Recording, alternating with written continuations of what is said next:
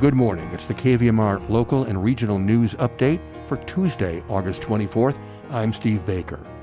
Who wants recalled gubernatorial candidate Larry Elder out of the race immediately and why? But first, it's regional weather and air quality forecasts. Nevada City, Grass Valley, the air quality index forecast, 129. That's in the unhealthy for sensitive groups category. Today, widespread haze and a high of 84. Tonight, haze and mostly clear, a low 57. Tomorrow, widespread haze again, sunny and 85.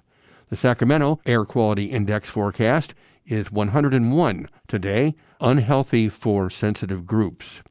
Today, widespread haze before 11 a.m., then sunny and a high near 86. Tonight, mostly clear and 56. Tomorrow, 90 and sunny. Truckee, Tahoe, AQI on Tuesday, 159, and that's in the unhealthy range. Widespread haze and widespread smoke on Tuesday, and widespread haze through the weekend. Today, haze, high near 75. Tonight, haze and a low of 37. Wednesday, widespread haze, sunny and 74. Placerville, today, mainly sunny, visibility reduced by smoke, high of 83. Angels Camp, sunny and a high of 87. Well, Nevada County Public Health reports 102 new confirmed COVID-19 cases yesterday afternoon, covering the weekend. Out of 6,784 cases since the start of the pandemic, 558 remain active. 26 people are hospitalized, 1 in ICU, says Ubinet. Largest age groups yesterday were 17 and under with 26 new cases, over 65 with 22 cases, and 18 to 29-year-olds with 18 new cases. And over 59% of Nevada County residents 18 and over are now fully vaccinated. Nevada City Manager Joan Phillip has issued a declaration of public emergency due to extreme fire danger because of the current extended drought conditions combined with the excessive amount of combustible material located in and around the city. Because there is a high risk of fire occurring or spreading in or near the city, the declaration bans open fires in the city limits until termination of the local emergency. Fires and devices designed for outdoor warming, such as patio fireplaces, chimneys, portable fire pits, stoves, or other portable burning devices used for outdoor recreation and or heating, are also prohibited in the city limits under the declaration. No permits or permission will be granted approving recreational, ceremonial, or special event fires. The Nevada City Council will review and ratify the proclamation at its council meeting this Wednesday night.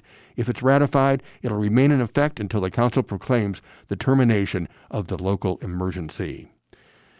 There was an anti-vaccination protest at Nevada Union High School Monday morning. Kelly Rees filed this story yesterday. Last Saturday, August 21st, the Nevada Joint Union High School District issued a statement of a school site community outbreak of COVID-19 cases at Nevada Union High School.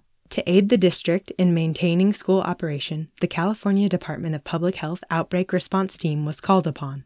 The district said in an effort to keep school doors open, avoid mass quarantines, and mitigate the potential spread of the highly contagious Delta variant, rapid testing was made available to all district students and staff. Testing or proof of COVID-19 vaccination was being required prior to today's start of school. In response, around 30 protesters entered the Nevada Union High School campus earlier today. They made their way towards the testing site, holding posters and U.S. flags.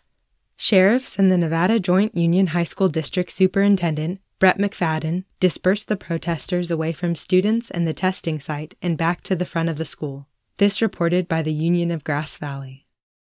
KCRA TV Channel 3 reports the Caldor fire in El Dorado County continues to grow as crews try to protect structures since the fire jumped Highway 50, putting more homes and businesses at risk.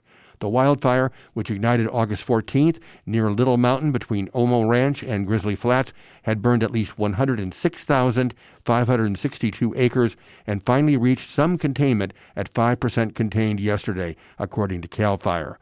CAL FIRE Director Tom Porter saying during a Monday afternoon news conference that the Caldor fire is now the number one priority in the nation of fires to get additional and new resources that are becoming available. It is that important. He adds that the fire is knocking on the door to the Lake Tahoe Basin. There are currently no evacuation warnings or orders for the Tahoe Basin. At least 403 homes, as well as a half-dozen businesses, have been damaged, according to CAL FIRE, many of them in Grizzly Flats. Meanwhile, the Dixie Fire is now over 725,000 acres and is 40% contained. Over 1,200 structures have been destroyed in that blaze. In an editorial Monday, the Sacramento Bee called for recall gubernatorial candidate Larry Elder to immediately drop out of the race, charging his misogynistic attitudes toward women and the damning allegations of how he treated his ex-fiancée disqualify him for governor, and, quote, that he should promptly exit the race to spare this long-suffering state and nation the embarrassment of his potentially disgraceful governorship, end quote. Well, this of interest, noteworthy facts from the New York Times. The weed Palmer amaranth can grow 3 inches a day, reroot itself after being yanked from the ground, and unchecked, suppress soybean yields by nearly 80% and corn yields by about 90%. That's from an article entitled Attack of the Superweeds from the New York Times Sunday Magazine. Today's birthdays include Marlee Matlin, who is the only deaf performer to win an Academy Award and the youngest Best Actress winner for the film Children of a Lesser God. She's 56, Dave Chappelle turns 48, and guitarist Mason Williams is 83. Come on, Mason, show us some classical gas.